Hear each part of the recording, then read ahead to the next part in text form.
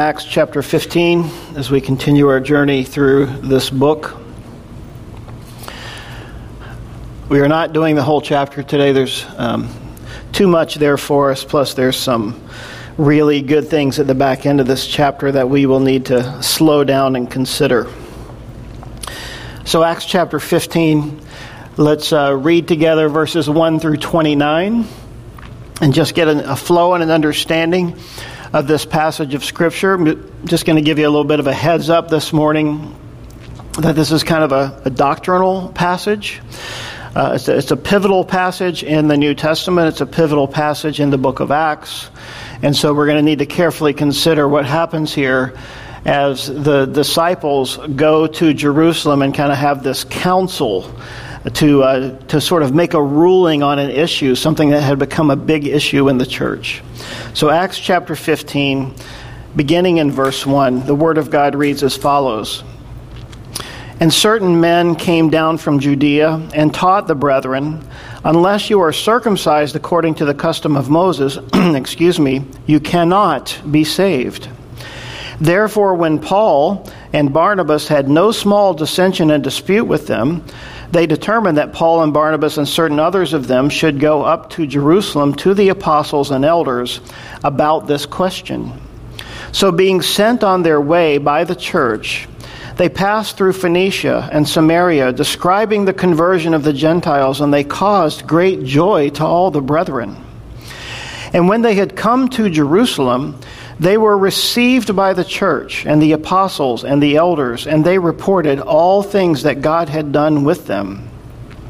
But some of the sect of the Pharisees who believed rose up, saying, "It is necessary to circumcise them and to command them to keep the law of Moses." So the apostles and elders came together to consider this matter. And when there had been much dispute, Peter rose up and said to them, "Men and brethren, you know that a good while ago God chose among us that by my mouth the Gentiles should hear the word of the gospel and believe. So God, who knows the heart, acknowledged them by giving them the Holy Spirit just as he did to us. And made no distinction between us and them, purifying their hearts by faith. Now therefore, why do you test God by putting a yoke on the neck of the disciples, which neither our fathers nor we were able to bear? But we believe that through the grace of the Lord Jesus Christ, we shall be saved in the same manner as they." Then all the multitudes kept silent and listened to Barnabas and Paul, declaring how many miracles and wonders God had worked through them among the Gentiles. And after they had become silent, James answered, saying, "Men and brethren, listen to me. Simon has declared how God at the first visited the Gentiles to take out of them a people for his name. And with this, the words of the prophets agree, just as it is written. After this, I will return and will rebuild the tabernacle of David, which has fallen down. I will rebuild its ruins, and I will set it up, so that the rest of mankind may seek the Lord, even all the Gentiles who are called by my name, says the Lord, who does all these things. Known to God from eternity are all his works. Therefore I judge that we should not trouble those from among the Gentiles who are turning to God, but that we write to them to abstain from things polluted by idols, from sexual immorality, from things strangled, and from blood. For Moses has had throughout many generations those who preach him in every city, being read in the synagogues every Sabbath. Then it pleased the apostles and elders with the whole church to send chosen men of their own company to Antioch with Paul and Barnabas, namely Judas, who was also named Barsabbas, and Silas, leading men among the brethren. They wrote this letter by them, the apostles, the elders, and the brethren. To the brethren who are of the Gentiles in Antioch, Syria, and Cilicia, greetings. Since we have heard that some who went out from among us have troubled you with words, unsettling your souls, saying, "You must be circumcised and keep the law," to whom we gave no such commandment. It seemed good to us, being assembled with one accord, to send chosen men to you with our beloved Barnabas and Paul, men who have risked their lives for the name of our Lord Jesus Christ. We have therefore sent Judas and Silas, who will also report the same things by word of mouth. For it seemed good to the Holy Spirit and to us to lay upon you no greater burden than these necessary things, that you abstain from things offered to idols, from blood, from things strangled, and from sexual immorality. If you keep yourselves from these, you will do well. Farewell.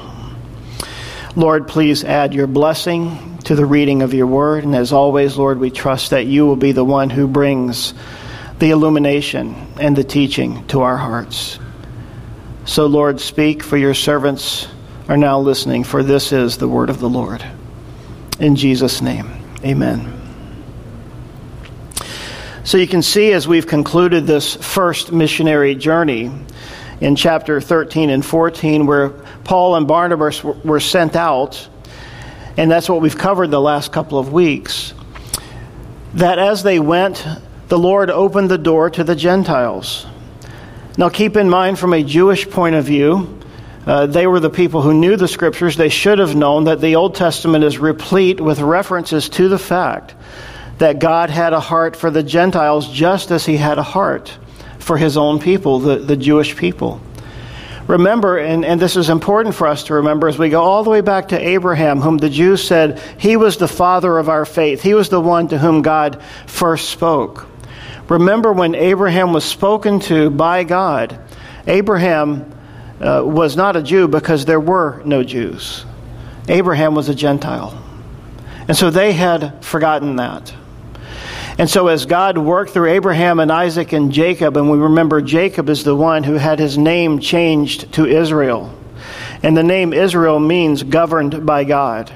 And God called out from among the Gentiles a people for himself, called the Hebrews, called the Jewish people.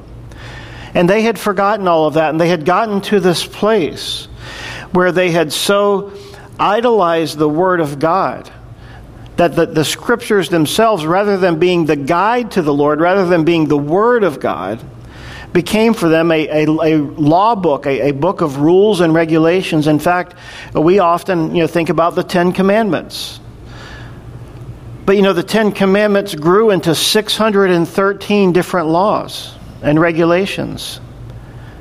And you may remember the day that the scribes and the Pharisees were quizzing Jesus. They were so upset with him, and they were constantly trying to find ways to prosecute him, to persecute him. And as they were speaking to him on that day, they said to him, "Master, which is the greatest commandment? Surely, if you're really God, you know this." And do you remember what Jesus said? He said it's to love the Lord your God with all of your heart, soul, mind, and strength, and your neighbor as yourself. And then later he went on to tell some parables, didn't he? About who is my neighbor, and one of those being the parable of the Good Samaritan. And remember, the Samaritan was a hated half-breed, a person who had, coming back out of the time of where God had taken the nation into judgment, to exile for 70 years. They had ended up intermarrying, and so there were people who were half Jews and half Gentiles, and they called them Samaritans. And they were just as hated, if not more so, than the Gentiles. And so Jesus said it's to love the Lord your God with all of your heart, soul, mind, and strength. And he said, on all of these hang the law and the prophets. So there's all these things that are a backdrop to what we come into here today, because the apostles had gone out preaching the gospel. They went to the synagogues first. And as Paul said in Romans chapter 1, I'm not ashamed of the gospel, for it is the power of God. To the Jew first, and also to the Greek, because the gospel first went to the Jews. We know on the day of Pentecost, it first was declared to the Jews.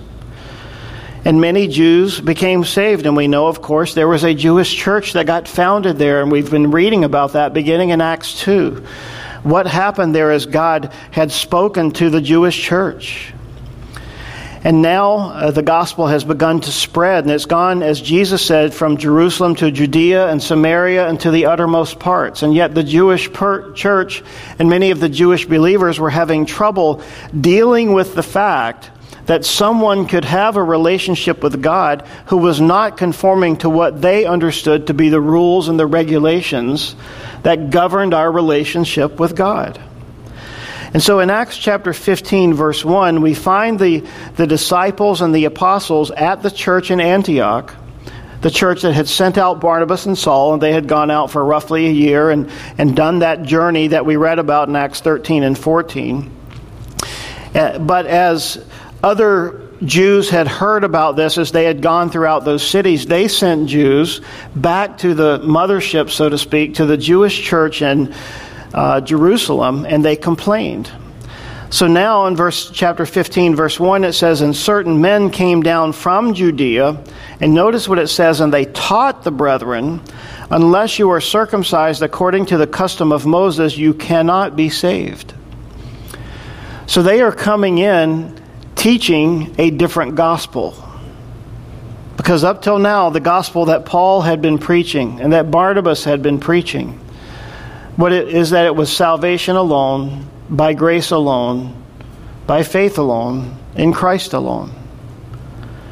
And so these men came because they were upset about the gospel that Paul and Barnabas had been preaching. In fact, if you look back just a little bit in Acts chapter 13, beginning in verse 38, here's what Paul was preaching. "Therefore let it be known to you, brethren, that through this man," capital M, Jesus, "is preached to you the forgiveness of sins. And by him, everyone who believes is justified from all things from which you could not be justified by the law of Moses. Beware, therefore, lest what has been spoken in the prophets come upon you. Behold, you despisers, marvel and perish, for I work a work in your days, a work which you will by no means believe, though one were to declare it to you." You see, what they were preaching and teaching here in 15:1, "Unless you are circumcised according to the custom of Moses, you cannot be saved," this has really been repeated all throughout history. Not just from a Jewish perspective, but people have come along over the years and said, well, unless you're baptized, you can't be saved. Unless you speak in tongues, you're not saved. And we have added to the basic requirement of the gospel from man's point of view, requirements.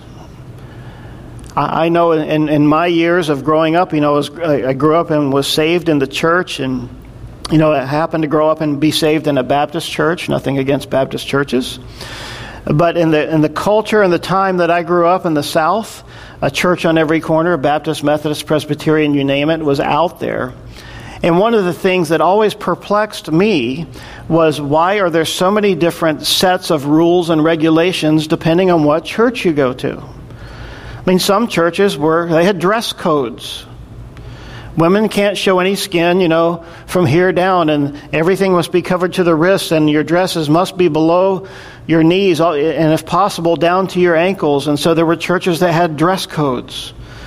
And these things have all taken shape and taken form, and they've polluted Christianity. So the issue that is at stake here, the heart of the matter, is what is the gospel? And how is a person truly saved? And that is the issue that these apostles and these elders and these brethren are dealing with. How a person is saved, how one is made right with God. You see, and listen to this. This is one commentator said this. I can't say it better than him. This was not a matter where there could be disagreement among believers, with some believing you must be under the law and some believing that it wasn't important. This was an issue that went to the core of Christianity, and it had to be resolved. So often the way we resolve things today is just saying, well, let's just agree to disagree.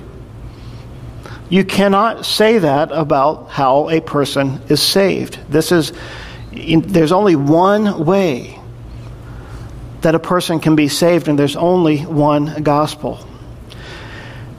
Verse 2, "Therefore, when Paul and Barnabas had no small dissension and dispute," a wonderful biblical way of saying they had a pretty big fight. When Paul and Barnabas had no small dissension and dispute with them, with these brothers who had come from Jerusalem, and they declared this, they determined, and this happened, keep in mind, in the church in Antioch. So they determined, the church, that Paul and Barnabas and certain others of them should go up to Jerusalem to the apostles and elders about this question. So what do you do when you come to an impasse? What do you do when you come to a place that you can't agree and you can't see eye to eye? Well, on biblical matters as it pertains to the church, you go to someone who can help. And in a sense, this is sort of what Jesus described in Matthew chapter 18, which is if you can't resolve something, you take it to someone else and you basically submit yourself to that process. And you say, look, we can't work this out. We can't agree. So we need someone to help us think through this and to come to a place that we can agree. One of the things that was pointed out here in my reading that I thought was so interesting said that Paul and Barnabas showed the hearts of true shepherds to confront and dispute with those who insist on promoting false doctrines in the church. They love the Lord and they love the Lord's people so much that they said this cannot go unquestioned and unchallenged. We can't just let people walk in here and teach whatever they want. It has to be according to God's word.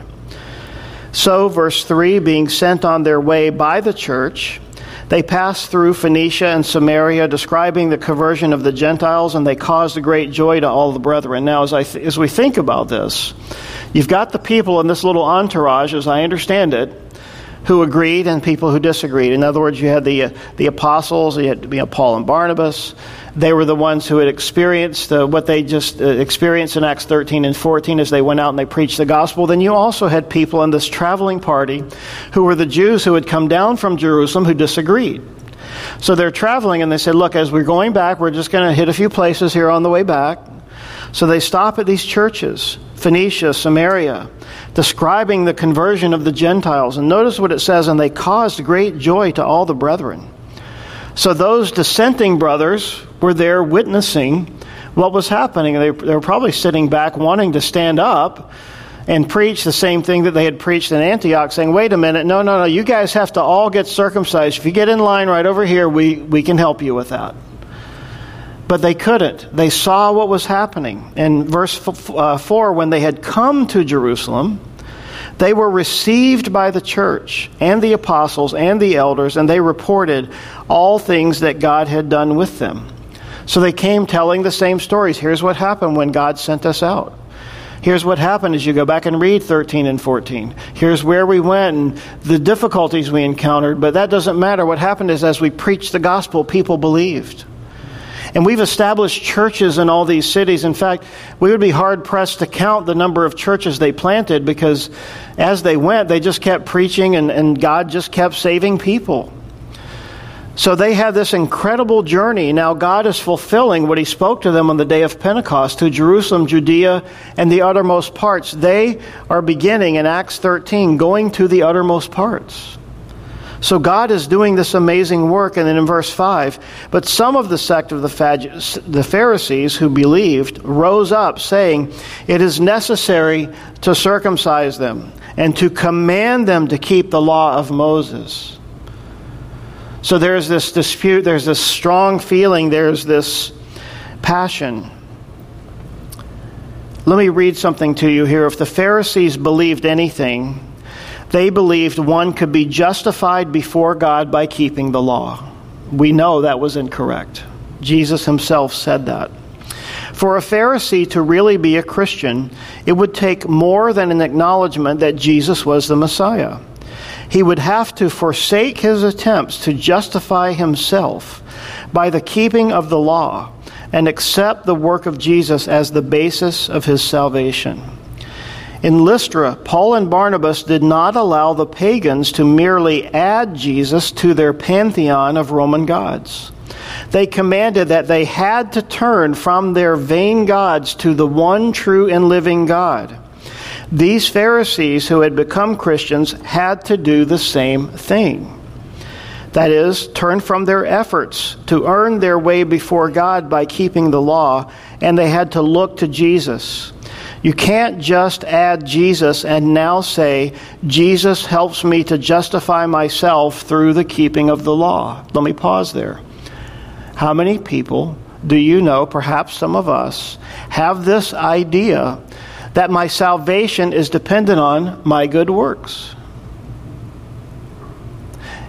You see, after we're saved and after God has done this amazing work in our hearts, where the old have passed away, behold, all things are made new. Yes, good works comes forth. James talks about that, but the good works come forth out of a full heart. The good works come because we're saved, not in order to be saved.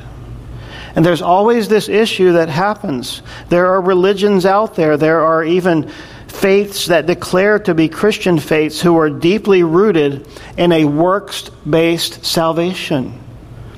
And this is the very core of the issue that they were dealing with here. A works-based salvation. If we were to put it in simple terms, it's Jesus plus, in this case, getting circumcised and following the law of Moses.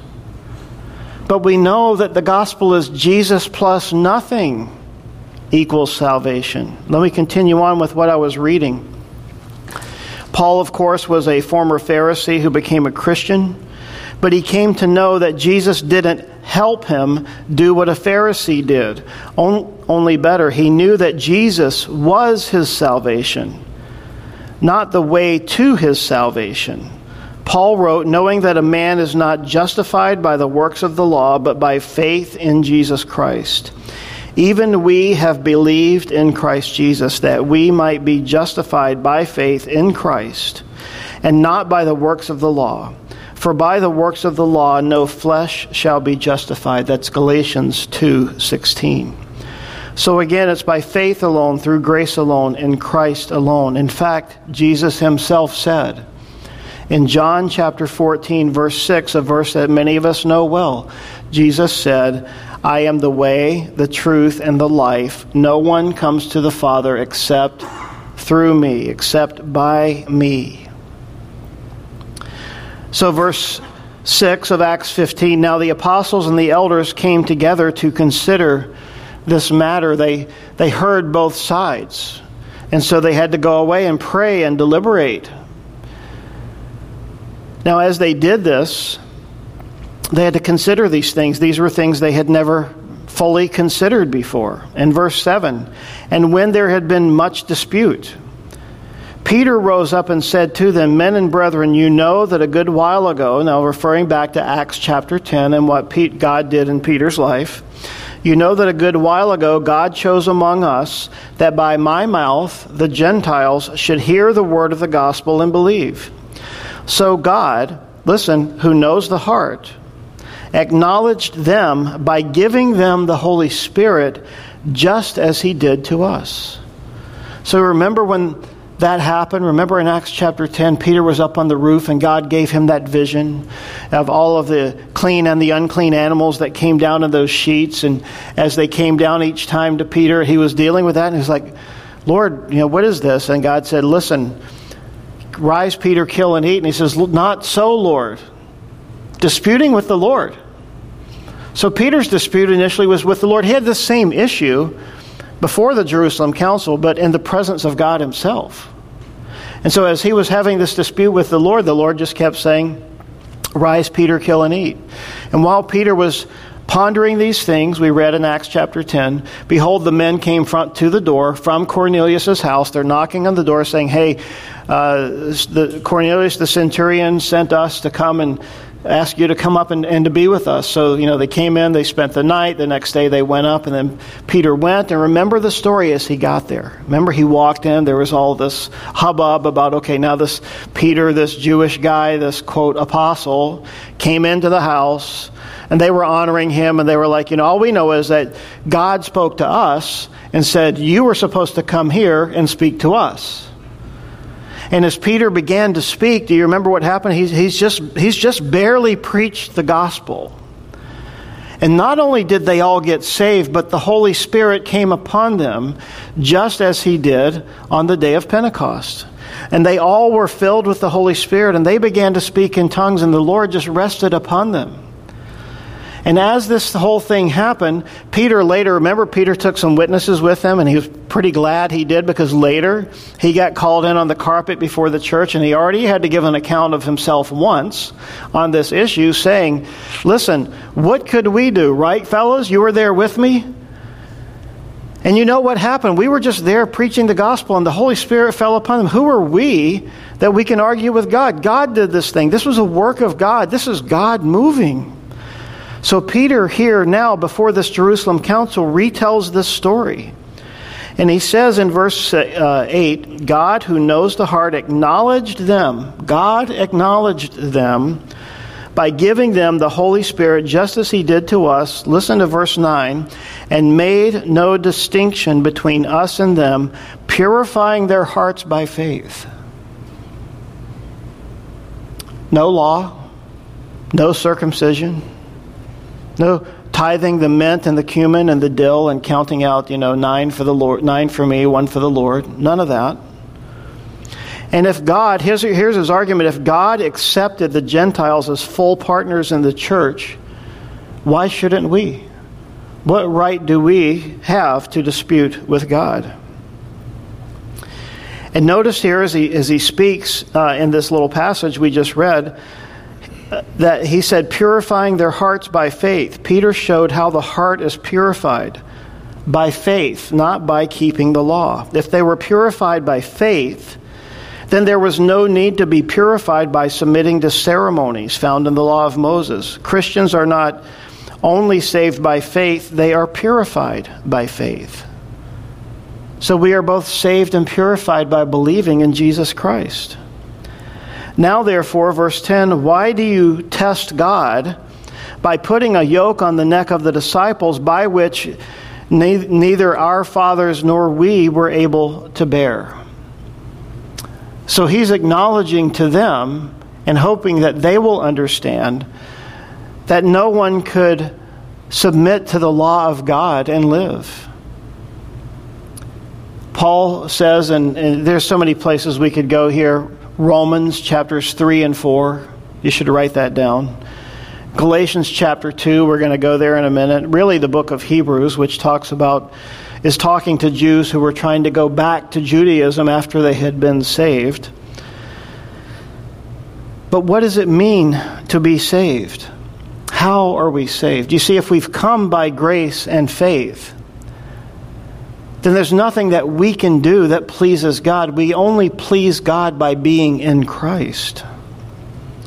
You see, we as humans, we have this sort of built-in, innate idea, especially after we've failed miserably or hurt someone, that we have to earn our way back into their good graces, don't we? What can I do to make you forgive me? What can I do to make you love me again after I've failed, after I've hurt you? And we have this works-based mentality in our relationships as believers, but you see, God doesn't hold us to that, does He? He just says, repent and sin no more. And to those of us who are the offended, just as God was the offended, just as God is the offended, what did He say? Your sins and your lawless deeds I will remember no more. Why? Because of the blood of Christ. And this is how He wants us to live. Just as we were saved, so shall we then live. And He says in verse 11 there, but we believe that through the grace of the Lord Jesus Christ, we shall be saved in the same manner as they. Whoa, back up the ship, Peter. What are you talking about? We shall be saved in the same manner as they. Isn't it that they should be saved in the same manner as we? No. That we shall be saved in the same manner as they. What is He talking about? He's talking about this thing that Jesus said. Remember the night of communion? He said, this is a new covenant. Prior to that, Jesus said that I'm putting new wine into new wineskins. You can't fit the new into the old. You can't fit the old into the new. The new goes into the new. It's a new covenant. It's new wine. It's a new way of thinking, a new way of understanding. It's that on all the law and the prophets rest on the work of Jesus Christ. He was the Messiah. If He was the Messiah and if He fulfilled all of those things, Those prophecies that the prophets spoke about in the Old Testament, which were forward-looking to the Messiah, one day when he comes, he's going to do all these things. I think the height of it being really Isaiah chapter 53. When we read about what God said his Messiah would do for his people, not just for his people, but for all people. Isaiah 53, the sacrifice, the way that God would lay the sin of the world upon his Son, the Messiah. So that one day on the cross when Jesus breathed his last and right before he hung his head, he said, "Tetelestai, it is finished." And when he said that and breathed his last, it was done. It was finished means it was finished. There's nothing else that can be done. There's nothing else that can be added to it. Now here's something that's beautiful in verse 12. Then all the multitude kept silent, and they listened to Barnabas and Paul, declaring how many miracles and wonders God had worked through them among the Gentiles. There was the 1-2 punch of Peter and then Paul and Barnabas. And I doubt they walked in with a game plan written out on a piece of paper. Okay, Peter, you go up in first, and it's like you're the guy who warms up the crowd, right? You get them all worked up, and then we'll come in and we'll slide grace right in and we'll cover this thing. No. This was a work of the Holy Spirit. I believe as they walked in there and they were in this council and they were debating and having it out and people were passionate about these things, that as Peter stood up, I believe Peter stood up under the guidance of the Spirit and he said what he said. And he said, "Listen, I was there. I know. God spoke to me. I had to be convinced. I'm here to convince you." And now Paul and Barnabas saying, "Listen, what God did that day with Peter, he continued to do with us." And here's the cool thing about the multitude being silent.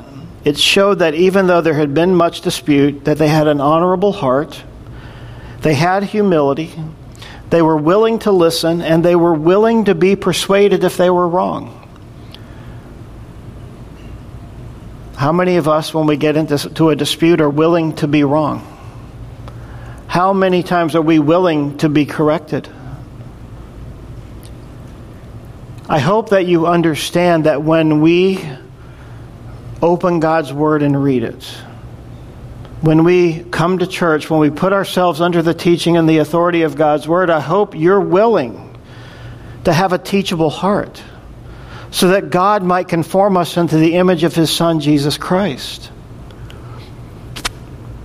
If we as believers are filled with pride and we are full of inflexibility, how will we ever grow? How will we ever become conformed to the image of his Son? How will we ever learn humility if we think we're always right? This multitude kept silent. They were listening. They were pondering these things. They were listening to the wonders and the miracles of God, and no doubt this was not just human persuasion. This was the Spirit of God working in and through his Word, through these men. Verse 13, and after they had become silent, James answered, saying, "Men and brethren, listen to me." Let's just take a pause here. This James, remember there was another James, James and John, the sons of Zebedee. That James died back in Acts chapter 12. He was martyred. This is the James who is the half-brother of the Lord Jesus, the one who wrote the epistle called James later in our Bibles. So we now see that James, the Lord's half-brother, has now somehow ended up in this position, sort of being the head of and speaking for the Jerusalem council. So after they had become silent, James answered, saying, "Men and brethren, listen to me. Simon," that is Peter, "has declared how God at the first visited the Gentiles to take out of them a people for his name.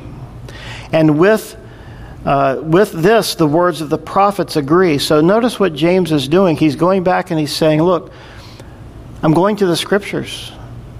And here's what the Bible says. So he's not just sort of giving his opinion. He's saying, look, the Scriptures bear out what God did. The Scriptures support what Peter said. After this, the word of the prophets agree, and with this, the word of the prophets agree, just as it is written. And he's quoting from Amos chapter 9. After this, I will return and will rebuild the tabernacle of David, which has fallen down. I will rebuild its ruins, and I will set it up. This is God saying he was going to do this. This is post-exile. So that the rest of mankind may seek the Lord. Did you get that? So that the rest of mankind may seek the Lord, even all the Gentiles who are called by my name, says the Lord, who does all these things. Now notice what that scripture says. All the Gentiles who are called by my name. They were not Gentiles who had been made Jews through the keeping of the law. They were Gentiles who were called by his name. And you say, how is it that the scribes and the Pharisees didn't know these things? Their eyes were blinded because they saw only what they wanted to see. They only held to their favorite scriptures and they put away the ones they didn't like. And that's a lesson to us. We can't do that. You see, it's the whole Bible or nothing. It's Genesis to Revelation, folks. Not only the ones that I like to read, not only the ones that say things that I agree with. It's the whole Bible. And he says in verse 18, known to God from eternity are all his works. In other words, God is sovereign. God is powerful. God knows the beginning from the end. It's the same thing that Jesus said in Revelation chapter 1. He is the Alpha and the Omega, the beginning and the end.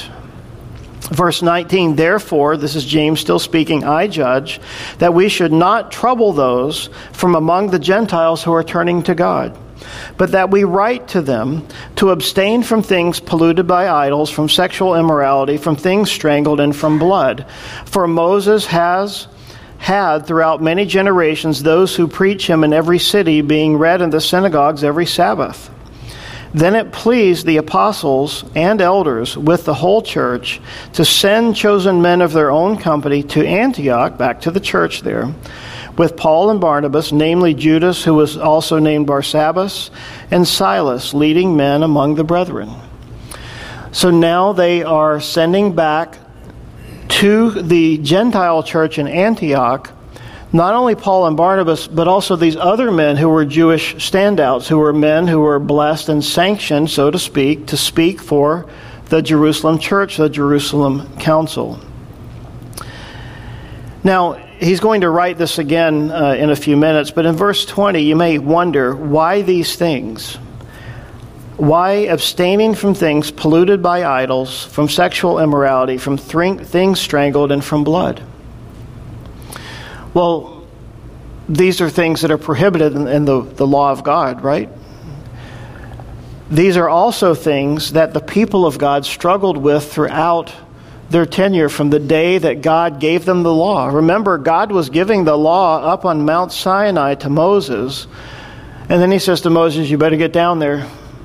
They've lost it. And as he comes down the mountain with the tablets in his hand, what's happened? They've already broken them before the law was given. What were they doing? They were worshiping idols. They were committing sexual immorality. Things strangled and from blood. They were performing all of these things that were anathema to God. And these things have always plagued God's people, even till now. You see, we may not go to other temples and worship all the other gods that we worship as they did in that day, but we get caught up in this all the time. We get caught up in idolatry. It's just not as visible and not quite as prevalent as it was in that day. If you worship the god of X, Y, or Z, you would go to that temple and you would worship that god, and you'd give a little here and give a little there, and you would worship this and worship that and move your way around. You'd buy the ones that you really like, put copies of them in your home. But today, don't we do the same thing? From things polluted by idols. Is there anything on television that's wholesome? Is there anything on television that encourages you to read your Bible and to draw near to God? All the shows you like to binge watch? Is there hardly a show out there that doesn't in some way bless or identify with sexual immorality? It's just out there. We just don't see it anymore, right? We're numb to it. But it's there. And for them, these were the things that were continually pulling them away. Later, Paul will deal with the issue of meat sacrificed to idols, but it wasn't just meat sacrificed to idols, it became a principle for the church. But in there, he was talking about, believers who have a conscience. And they might come to your house, you've invited them for dinner, and as they sit down, they might say, excuse me, which meat market did you buy this steak from? Oh, we got it from the one over on the side street, 3 over on the back row. Okay. Isn't that the one that takes the used meat from the sacrificial services and they just resell it? Well, yeah, it's really cheap. Well, why don't you go get the kosher meat over here? Well, that's too expensive. Well, I'm not eating it. Why? Because in my mind, if I eat this meat, which was sacrificed to an idol, I'm participating in that ceremony. And so their conscience would be defiled. And Paul went on to say, listen, eat the meat, don't eat the meat. He said, maybe it's just better you don't ask. Just eat the meat and enjoy it. Because in reality, is there really an idol anyway? I mean, are those idols really gods? We looked at this last week, Psalm 115. There's really no such thing as an idol. It's just an invention of man. It's really an invention of Satan. So he wrote these things. And he says in verse 21, for Moses has had throughout many generations those who preach him in every city. So this is well known both to the Jews and even to the Gentiles who went to the tabernacle. Verse 22, then it pleased the apostles and the elders. So there was unity of spirit with the whole church to send chosen men. So they're going to send these men out. Verse 23, then they wrote this letter by them, the apostles, the elders, and the brethren, to the brethren who are of the Gentiles in Antioch, Syria, and Cilicia, greetings. Since we have heard that some who went out from among us have troubled you with words, unsettling your souls. And that is what false doctrine does. It unsettles the soul. Saying you must be circumcised and keep the law, to whom we gave no such commandment. That's not from us. It seemed good to us, being assembled with one accord, to send chosen men to you with our beloved Barnabas and Paul. So Barnabas and Paul are sort of the connection between the church in Antioch and the church in Jerusalem. Men who have risked their lives for the name of our Lord Jesus Christ. So acknowledging these men represent the Lord, they represent the Jerusalem church, they represent the Antioch church. They are doing good. They are doing right. And it says in verse 27, we have therefore sent Judas and Silas, who will also report the same things by word of mouth, saying, yes, we agree. We were there in the room. We heard it. We acknowledge it. These are not just these two guys coming back. These are two guys from the Jerusalem church bearing witness of the same message. And notice what he says here in verse 28. For it seemed good to the Holy Spirit and to us to lay upon you no greater burden than these necessary things. Remember back in Acts 13, in the beginning, when Saul and Barnabas were there with those men meeting, worshiping the Lord. Remember it said ministering to the Lord. And it said there that the Holy Spirit spoke to them and said, separate to me Saul and Barnabas for the work to which I have called them. A similar thing is happening here.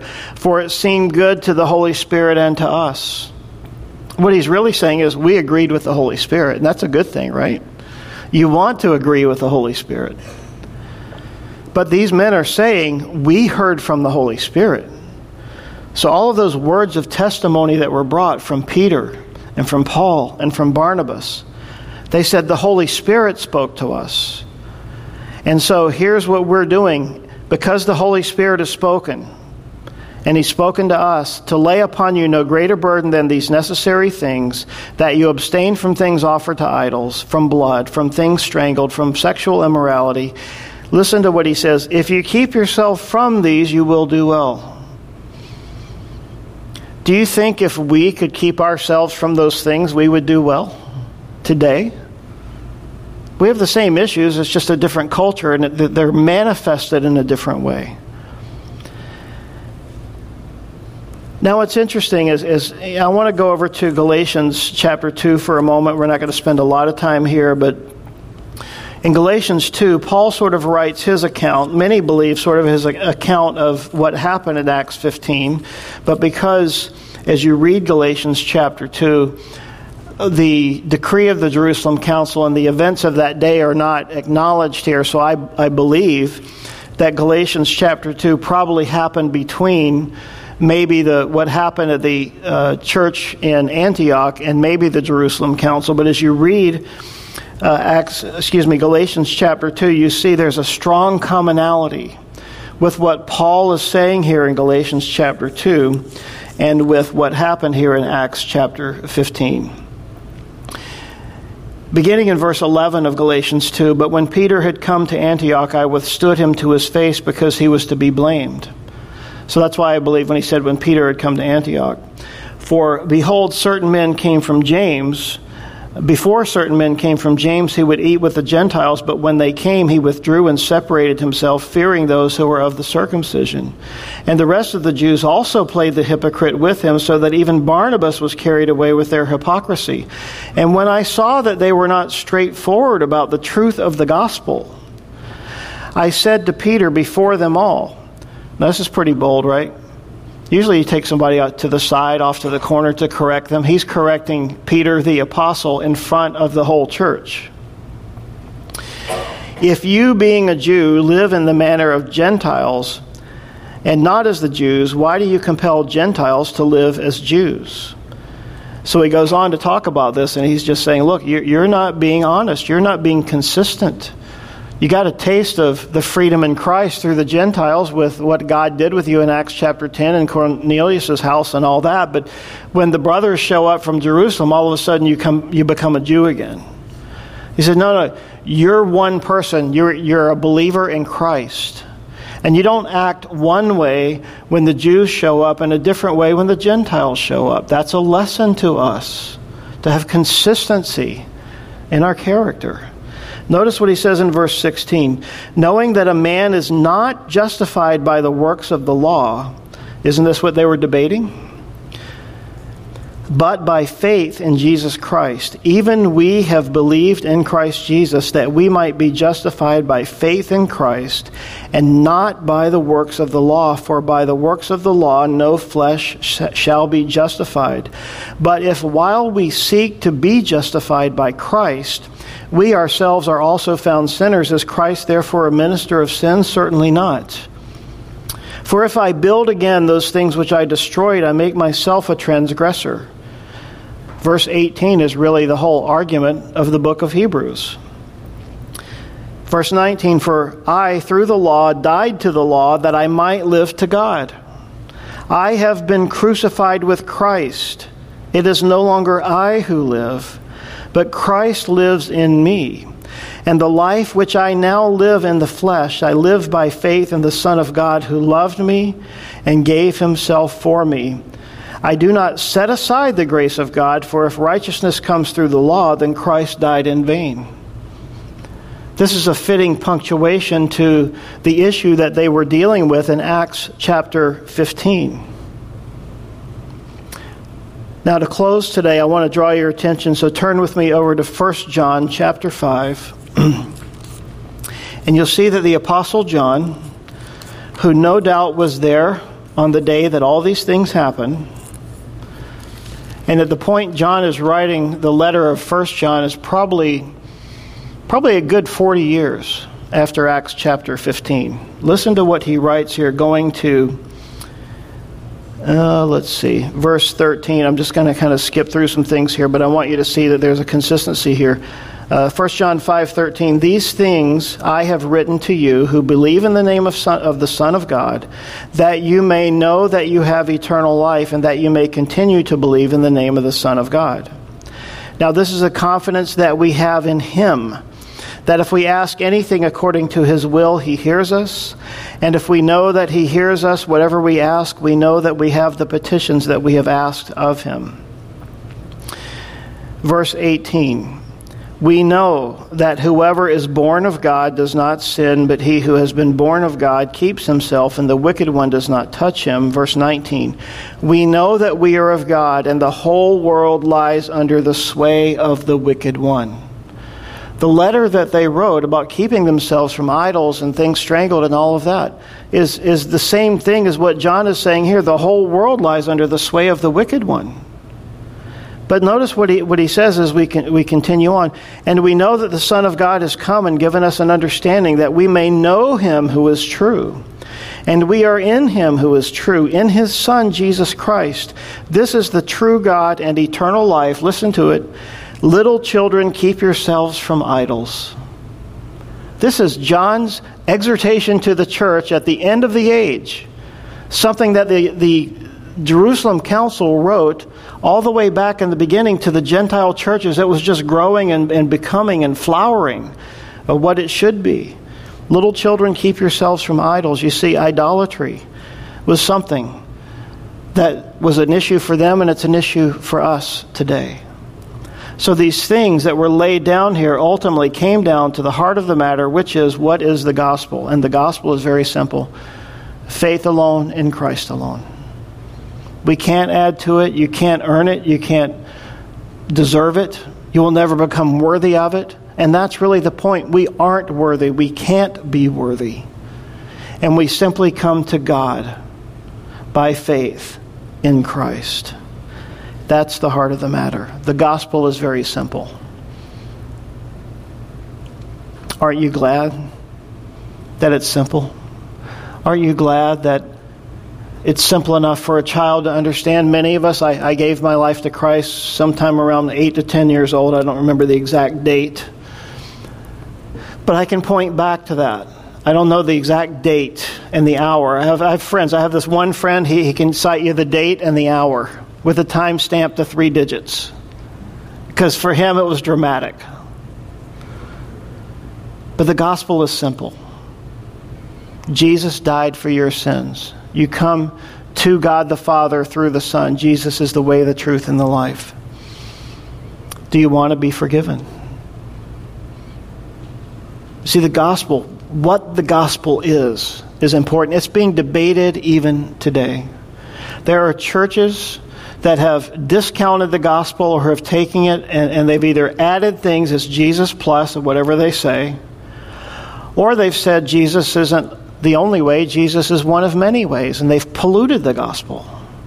Paul himself in the book of Galatians was emphatic when he said, if anyone comes preaching to you any other gospel than what I've preached, which is what we've just talked about, he said, let him be accursed. You see, there's only one gospel. There can only be one gospel. There's only one way to God, and that's through Jesus Christ. And that's it. So the question that we all need to ask ourselves today, and it's a good thing, because Peter writes in one of his epistles, he says, check, discern, to make sure that you yourselves are in the faith. Are you saved? Do you believe in Jesus Christ, God's only Son, his Messiah? He is the only way to God. And through his death on the cross, the penalty for my sins has been paid. Through believing in him and receiving that to myself, I'm saved. I'm his child. I'm going to be with him in heaven forever and ever. My name's written in the book of life because of what Jesus has done. Is that true for you? And by the way, if you haven't believed that, if you've never understood that, then will you please right now believe and receive that? So that you might be saved, so that you might come and be a part of God's kingdom, so that you might have your name on the roll of heaven. So that you can know with certainty, with hope, and with joy that you belong to him. And listen, he cleanses us. He purifies us. He sanctifies us. That means he sets us apart for his purposes. What does all that mean to you as you're believing at the beginning of your journey? Let him teach you. Read his word. Open the Bible. Read the Gospel of John. Let him begin to minister to you. And you will see how much he loves you and how much he has in store for your life. We've just been going through graduation season. And we write on cards, we buy these cards for our graduates that quote Jeremiah 29:11. For I know the thoughts that I think toward you, says the Lord, and the plans that I have for you, plans for a hope and for a future. God has those plans for you, whether you've been in Christ 20 or 30 years or whether you're just believing in him today. He loves you. He has a purpose and a plan for your life. Will you, will I, will we submit to that plan? Listen, if God's our creator, doesn't he know best for us? If he's our Father, doesn't Father know best? Are we willing to allow him to direct our lives? Listen, there's only one way, and that's to trust and obey in the Word of God. So, Lord, we love you today. Thank you for giving us your word. Thank you for what you've spoken to us through this little epistle. Really, Lord, this is the first epistle you wrote to a church. It was the epistle from the Jerusalem Council to the church in Antioch. And Lord, we thank you for that. And what it means to us, it set the course straight. How is a person saved? Just through Jesus. We thank you for that, Lord. So, Lord, guide our lives. And, Lord, we continue to pray. We pray for those people whom we know, whom we love, that don't yet know you. They have not yet bowed the knee before you. Lord, we just continue to bring them before you this morning and say, God, would you save them? Would you draw them to yourself? And more importantly, would they, Lord, bend the knee willingly before it's too late? We love you, Lord. We bless you. We are glad that we stand upon the rock, the solid rock, the rock of Jesus. In Jesus' name, amen.